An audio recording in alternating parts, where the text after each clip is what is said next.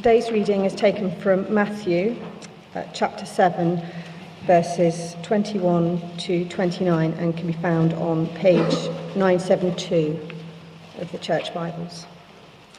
Starting at verse 21. Not everyone who says to me, "Lord, Lord," will enter the kingdom of heaven, but only he who does the will of my Father who is in heaven. Many will say to me on that day, "Lord, Lord, did we not prophesy in your name, and in your name drive out demons and perform many miracles?" Then I will tell them plainly, "I never knew you. Away from me, you evildoers." Therefore, everyone who hears these words of mine and puts them into practice is like a wise man who built his house on the rock. The rain came down, the streams rose, and the winds blew and beat against that house. Yet it did not fall, because it had its foundation on the rock. But everyone who hears these words of mine and does not put them into practice is like a foolish man who built his house on sand. The rain came down, the streams rose, and the winds blew and beat against that house, and it fell with a great crash. When Jesus had finished saying these things, the crowds were amazed at his teaching, because he taught as one who had authority, not as their teachers of the law. This is the word of the Lord.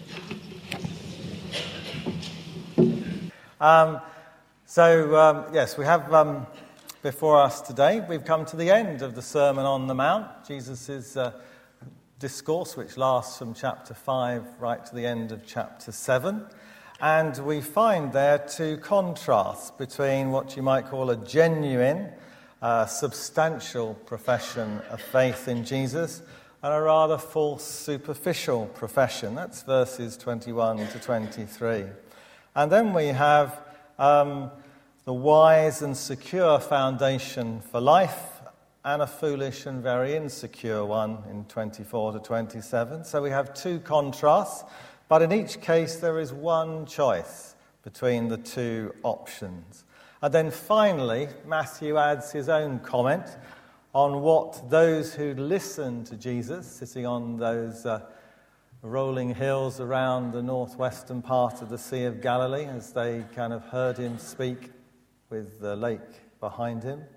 And he comments on their conclusion, what they began to make of Jesus. Well, last week we covered the earlier contrast that Jesus had made between the wide way and the narrow way to life, between the false teachers and the true teachers. And this week we move from the false prophets to the false professors of faith, from the unsound teachers to the unsound hearers. At the end of his sermon, Jesus confronts his hearers with himself. That is, we are all in this life to work out what do we make of Jesus and what we will do as a consequence, and that determines our eternal destiny. Are they going to follow and obey him, or are they going to reject him and that's it? It's very simple, it's clear, and there is a choice, and it's clear-cut. But we will always try to think of a third way. We think of a fudge, or we become selective. We pick out what we will obey and leave other parts of life where we can do our own thing. Well, to such who think there's a third alternative, Jesus has this very emphatic emphasis that there are just two ways, obedience and disobedience. And he wants his followers to respond to him with an unconditional commitment of their whole selves, their mind, their will, their heart, their bodies, intellectual, volitional, emotional, and physical, the whole of life, dedicated to him, orientated around him, obedient to him.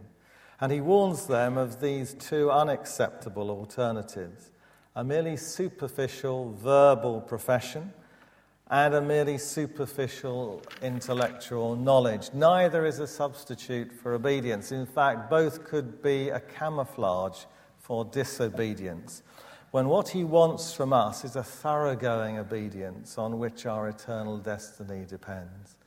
And these two final paragraphs in the Sermon on the Mount are in some ways similar. Both contrast the wrong and the right responses to Jesus' teaching. Both show that neutrality is impossible and that a definite decision needs to be made. And both stress that nothing can take the place of an active, practical obedience. Both teach that the verdict on the day of judgment will be determined by our moral response to Christ and his teaching in this life. The only difference is that in the first paragraph, the people offer a profession of their lips as an alternative to obedience, whereas in the second, they offer a hearing with their ears as an alternative. So let's have a look at the dangers of a merely superficial profession, where we just have words, words, words.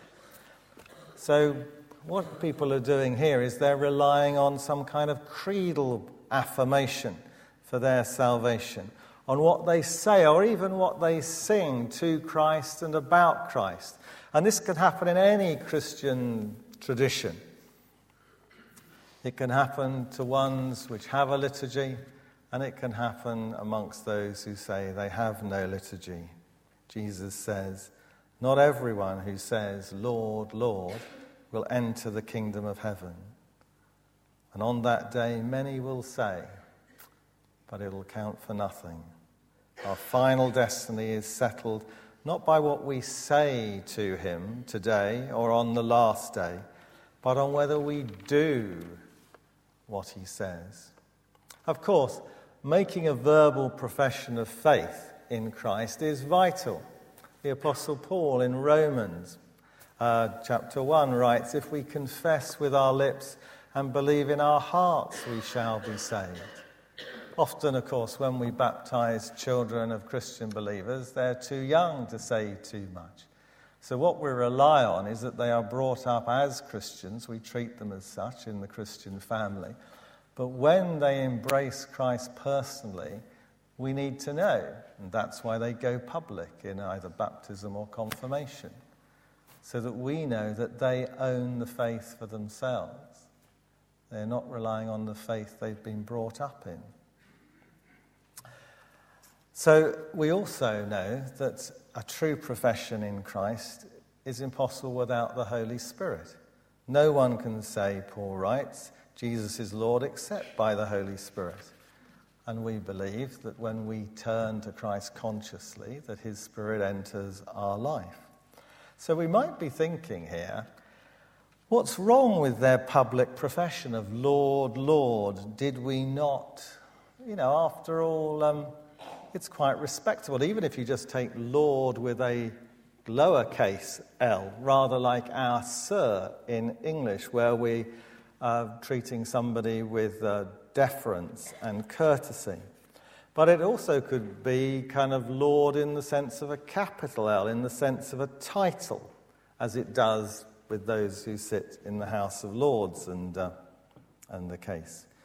In that case, Jesus is clearly assuming the role of judge on the last day. You see, he's adopting the same title that God has in the Old Testament. The Hebrews translated the Old Testament into Greek, and the word that they used for Lord was the word that they used to translate Yahweh, which is the name for God in the Old Testament. You can see who Jesus is thinking he is. So they certainly gave him his due recognition. And they were even quite fervent about it. Lord, Lord,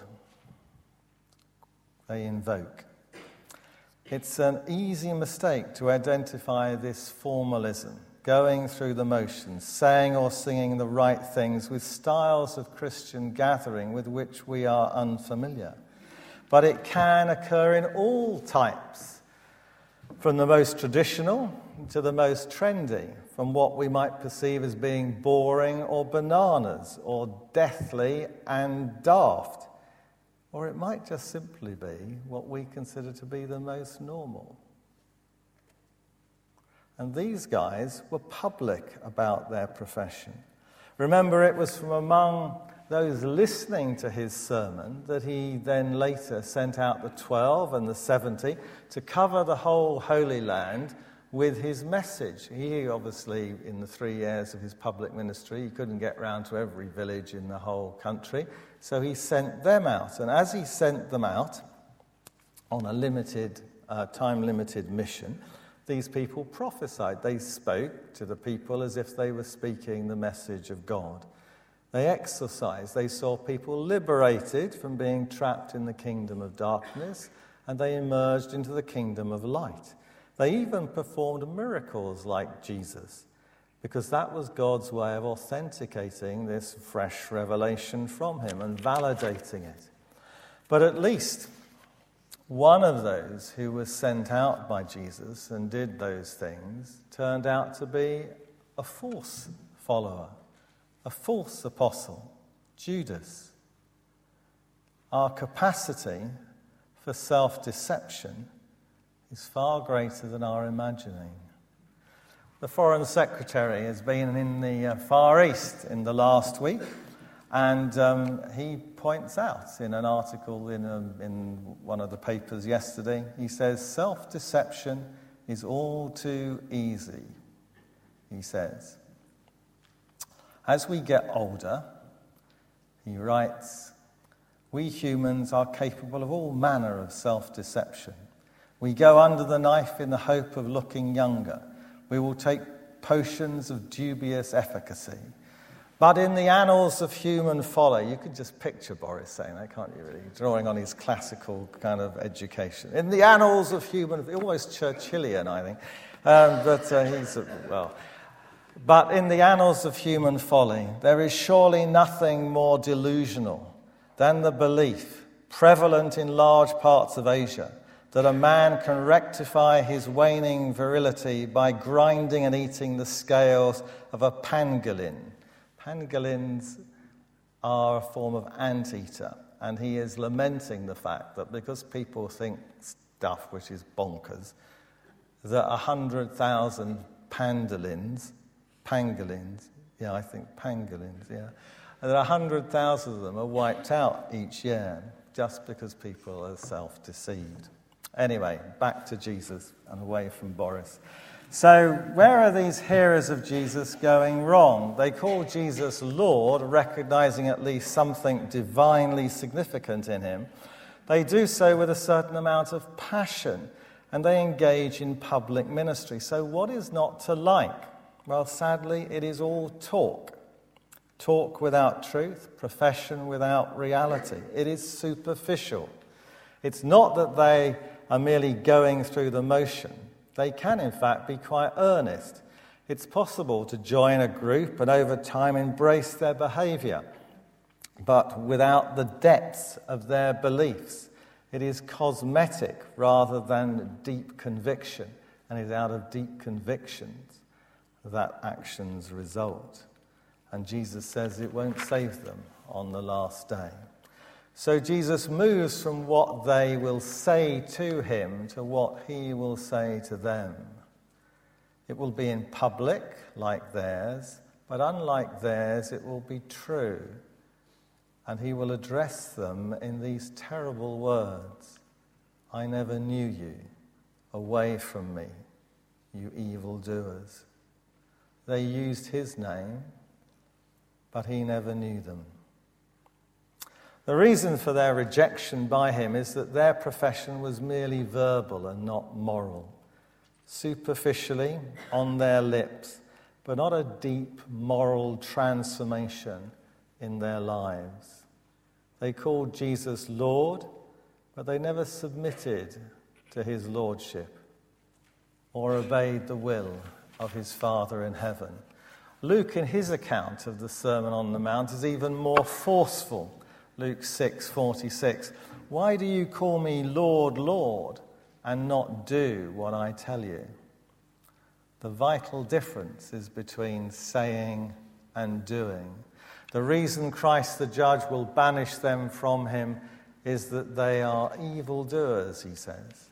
They might claim to do mighty works in their ministry, but in their everyday behavior, the works they do are not good, but evil. Judas had gone out on those 2 missions, but he was seduced away from Jesus by his love of money. If we claim to be Christians, we will have professed our faith in Jesus privately at conversion and publicly in either baptism or confirmation or both. And we appear, by doing so, to honour Jesus by referring to him as Lord. We recite the creeds in church. We sing songs of devotion and adoration to him. We even exercise a number of ministries in his name. But he's not impressed by pious words, even if they're literally true. He's looking for evidence of our sincerity in good acts of obedience. Now, so, for example, when we wrestle with our priorities or our behaviour, when we're wrestling to know what is the right thing to do, when we're balancing what we read and know from Scripture with what perhaps is in, if you like, the public domain, the pressure of those who run the media and the worldview that they're putting out, even perhaps by some around us in our sort of circle of friends and colleagues, when we're balancing out and wrestling between those 2 pressures on us, he expects us to go his way and to do his will. And that is how we display our genuineness. So we move on to the danger of superficial intellectual knowledge, where it's just all in the head. It's not lived out in the life. And we move to the second paragraph with its contrast between 2 men, 2 houses, 2 foundations, 2 outcomes, and 2 responses to Jesus. And there are certain, again, superficial similarities between these 2 men. Both built a house, verse 24 and 26. And both those houses would have looked fine by anybody who passed by.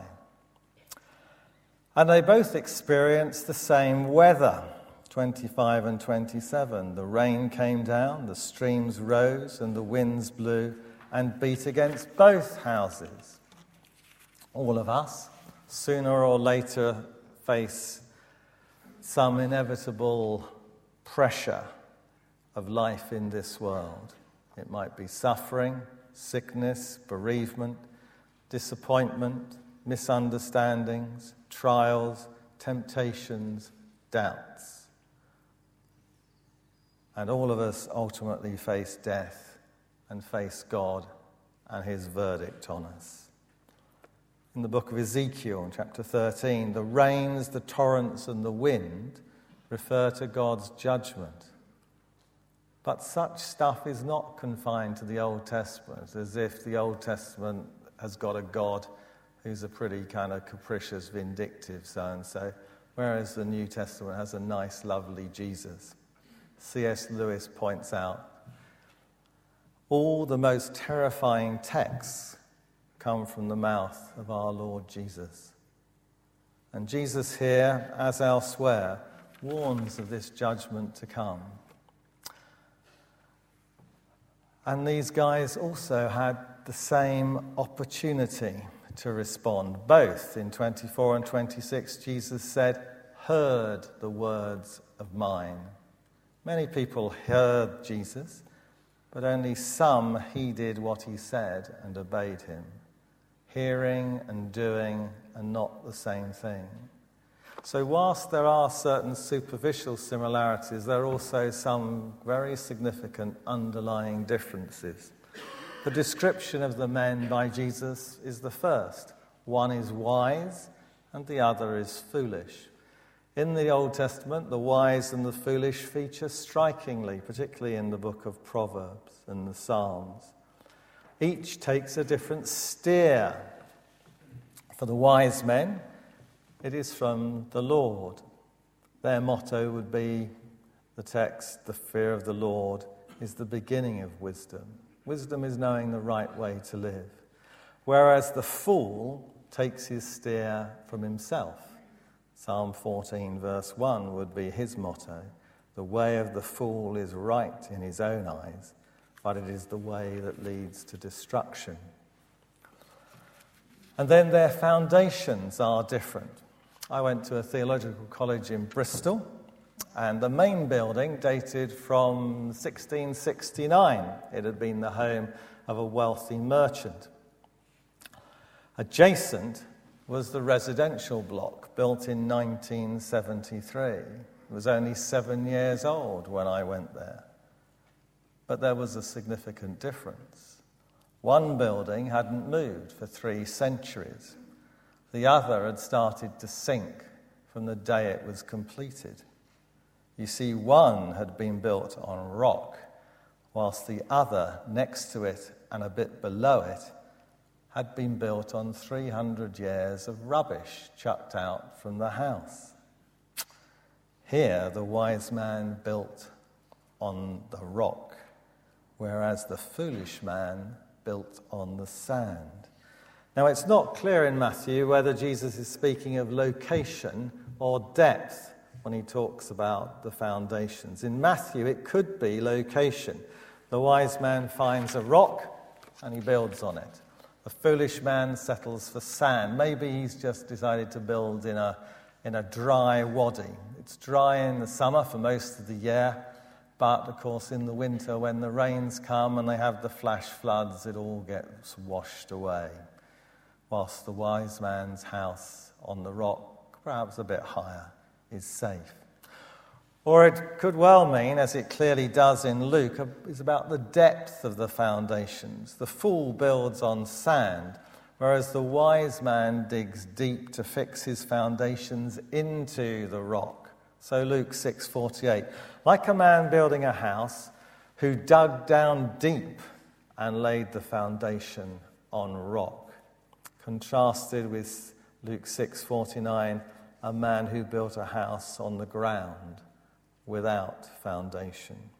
If you go to earthquake zones today, just after one has struck, it's quite likely that you'll see a building that was built centuries ago and that has thick walls and deep foundations is still standing, whereas the 1960s breeze block and reinforced concrete buildings have collapsed. They were built quickly and cheaply and probably without the required amount of steel in the concrete, and so they collapse like a pack of cards, killing many. The foolish man built in a hurry, with no thought of the future, looking to the short term and the seemingly easy life. The wise builder has taken time. He has thought ahead and he's accounted for the possible eventualities. And the third underlying difference lies in the outcome. The foundations were different, and that difference affected the different outcomes to the same event. The rains came down, the streams rose, the winds blew and beat against the house, both houses. The house built on the rock, we read, did not fall, but the other fell with a great crash.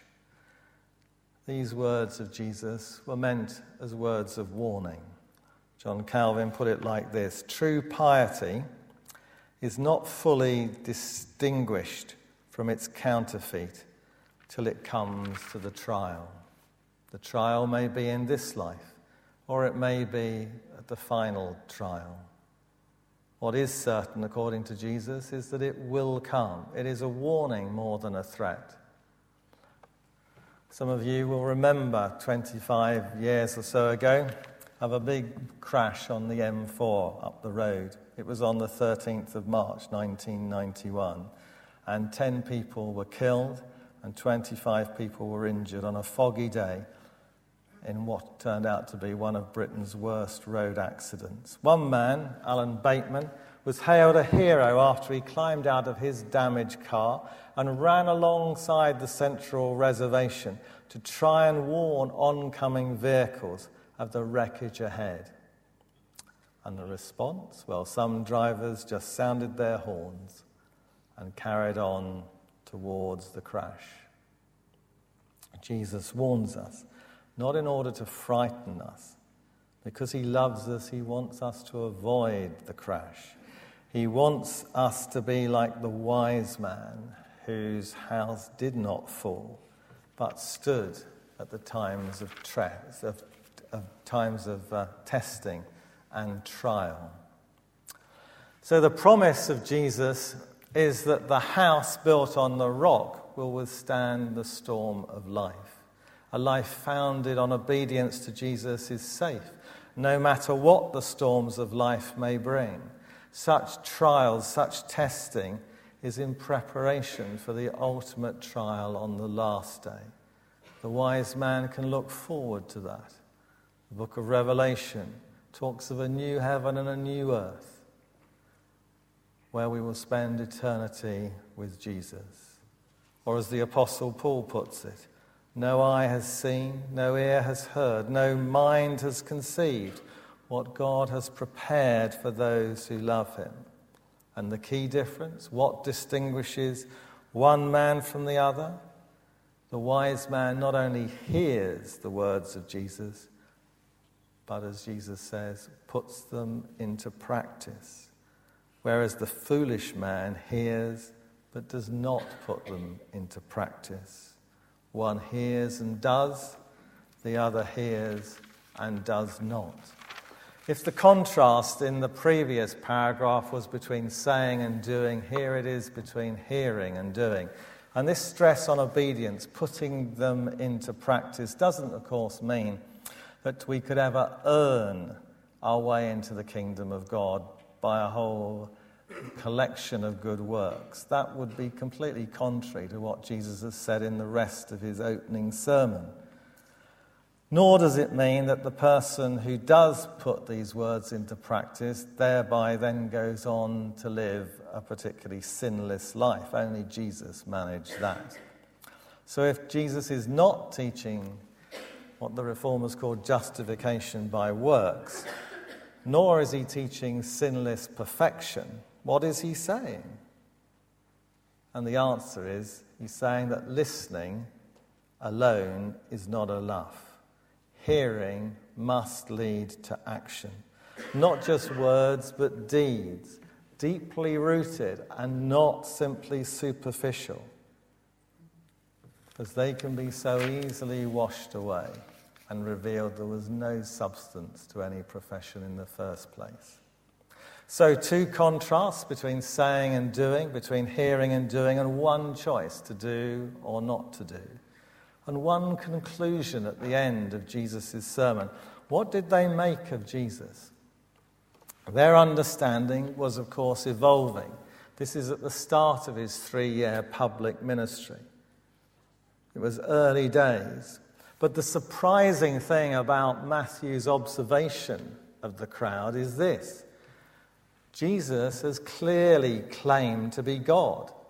He's saying he is the judge on the day of judgment. In the Old Testament, that is a role that is God's alone, reserved for him. And yet Jesus is saying, it's my role. Now this didn't, it seemed, cause his hearers to write him off as delusional. Why? Well, I guess it's because they'd seen enough of his life, they'd listened to enough of his teaching, which had a ring of truth about it. You know, it resonated with them. They're thinking, this does correspond to how I am. And they will have seen some of his miracles, things which even his opponents had to concede were miraculous. And they had begun, these first century monotheists. They weren't like all the other religions around them that had umpteen gods which they'd all created. No, they were monotheists. They believed in one God, the Creator. And yet, they don't write Jesus off. They begin to think, maybe this guy is from another world. Matthew's comment, verse 28. When Jesus had finished saying these things, the crowds were amazed at his teaching, because he taught as one who had authority and not as their teachers of the law. The scribes and the Pharisees merely quoted each other. Jesus is speaking as if he was, in fact, God speaking. And that's where his authority came, and that's why they were amazed at what he said. This is the God who says that there are just two ways to live, the broad way or the narrow way, and two foundations to build on, the rock and the sand. One way leads to life, Jesus says, the other to destruction. One is building a building which is secure, the other will be flattened. Now this choice that every human being has to make, it's why we're put on this earth, is a bigger choice than a career choice or even choosing a life partner. So we need to ask ourselves at the end of listening to Jesus, on which road are we travelling? On which foundation are we building? Are we persuaded and amazed that the God of the universe has come in Jesus and visited us? Let us pray.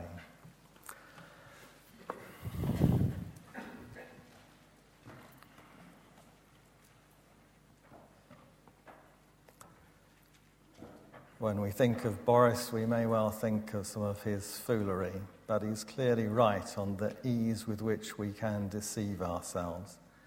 And we pray that we might not. We pray that as we recognize God himself in the person of Jesus, we would follow his way and build our life, this life and the life to come, on the foundation of our faith in him, and do what he commands us to do. Amen.